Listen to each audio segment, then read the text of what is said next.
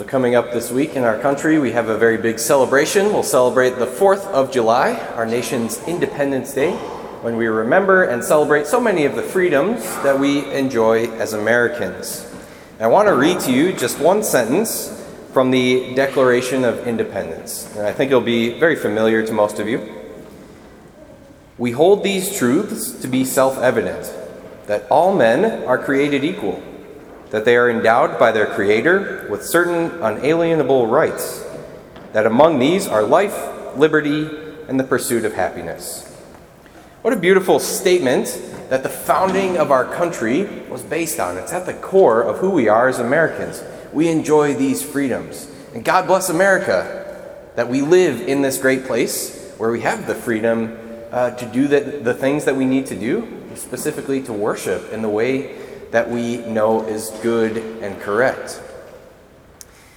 And there's that one line in there that says, all men are created equal. And if we think about this in a certain way, we see that that's manifestly untrue, right? There's plenty of inequality in the world.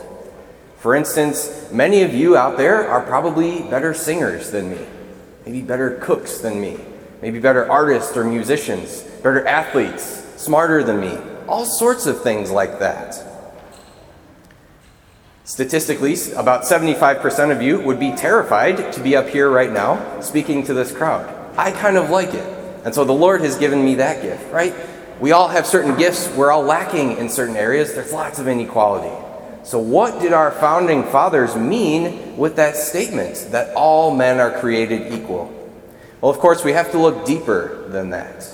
And we see that all men are created equal because we're all created in the image and likeness of God.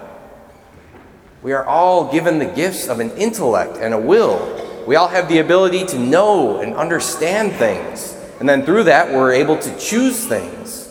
We have freedom. And ultimately, because of all of this, we're able to love.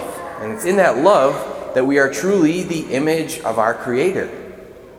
This is how we're all equal. This is what separates us from the rest of the animals. And this is where our true dignity lies, in that ability to know and to choose and to love. And it's rooted in that dignity that we have that freedom. And it's so interesting that our founding fathers knew that. It's in our dignity as sons and daughters of God the Father that we should be free.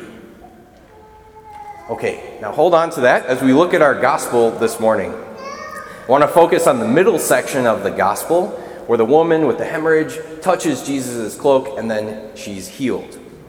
At first glance, when we see this gospel or when we hear it, we can think to ourselves, okay, this woman's got a hemorrhage. I'm sure that was not a fun thing for her, but it doesn't seem like the worst thing in the world either. I mean, she wasn't blind, she wasn't possessed by a demon or anything like that. She wasn't dead or nearly dead, and yet Jesus still saves her. But we have to look at this through the lens of the Jewish culture of the time. Because of this hemorrhage, because of this affliction that she had, she was always ritually impure. She never would have been able to go through the purification rites that the Jews went through. And this would have meant that she would have been ostracized from the rest of society. She couldn't have been around normal people, because if she had touched them, then they would have become unclean too. So she had to stay isolated. She couldn't go to the market. She couldn't go and get water for her family. Most importantly, she couldn't go to the temple and offer worship with the rest of the Jews. She was totally isolated because of this affliction. And because of all those things, that was a serious affliction for her. Those 12 years that she had it must have been very lonely, very dark. She must have suffered greatly with this affliction. And yet, it's through her faith that she finds freedom. She says to herself, gosh, if I can only just touch the cloak of Jesus Christ, the one thing I know I'm not supposed to do to anybody, if I can just touch him, I know that I will be healed. And Jesus says it's through your faith that you have been healed today. She found freedom through her faith.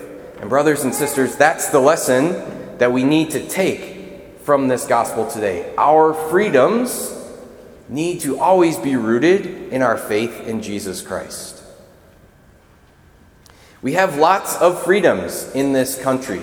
Many of them are good, but not all of the things that you're free to do are good for you. For instance, you could sit on your couch all day and eat cheeseburgers. You're free to do that. It's not good for you. It's not good for your body. You're free to spend all day on social media, Facebook, Twitter, whatever else there is. You're free to do that. It's not good for you. It's not good for your mind. In this country, you can get an abortion. That's not good, obviously. There are things that we're free to do that we shouldn't do.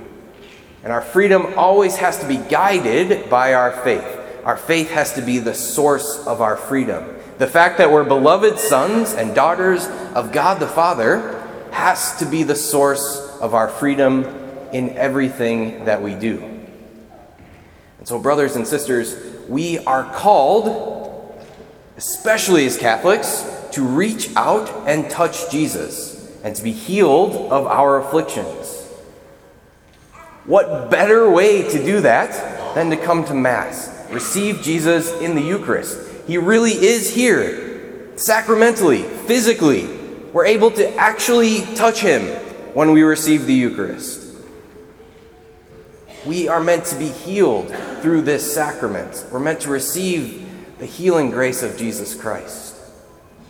We're meant to receive healing from him in the confessional. Gosh, what a powerful way to give him our afflictions, to give him our problems, to give him everything that ails us. To actually reach out and receive the mercy that he has for us in that sacrament.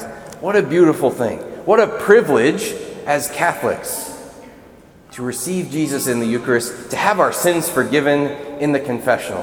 And what a beautiful thing that it is that we live in America where we can do these things freely. No one's going to keep us from doing it. No one's going to hassle us for celebrating these sacraments.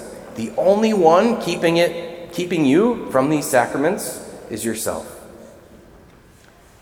Don't stay in the isolation. Don't stay in the fear, the anxiety, the worry. Give your sins to Jesus. Reach out and receive the grace that he has for you, because that is where our true peace lies. So, brothers and sisters, in this Mass and in this week, when we celebrate the great freedoms that we have, let us be thankful to Jesus Christ that we live in this beautiful country. God bless America. But let us also continue to use our freedoms in the right way, to have our freedom always rooted in our faith first, so that we can be those good disciples that Jesus Christ calls us to be, so that we can have true joy, true happiness, and the true peace that each one of us really desires in our hearts.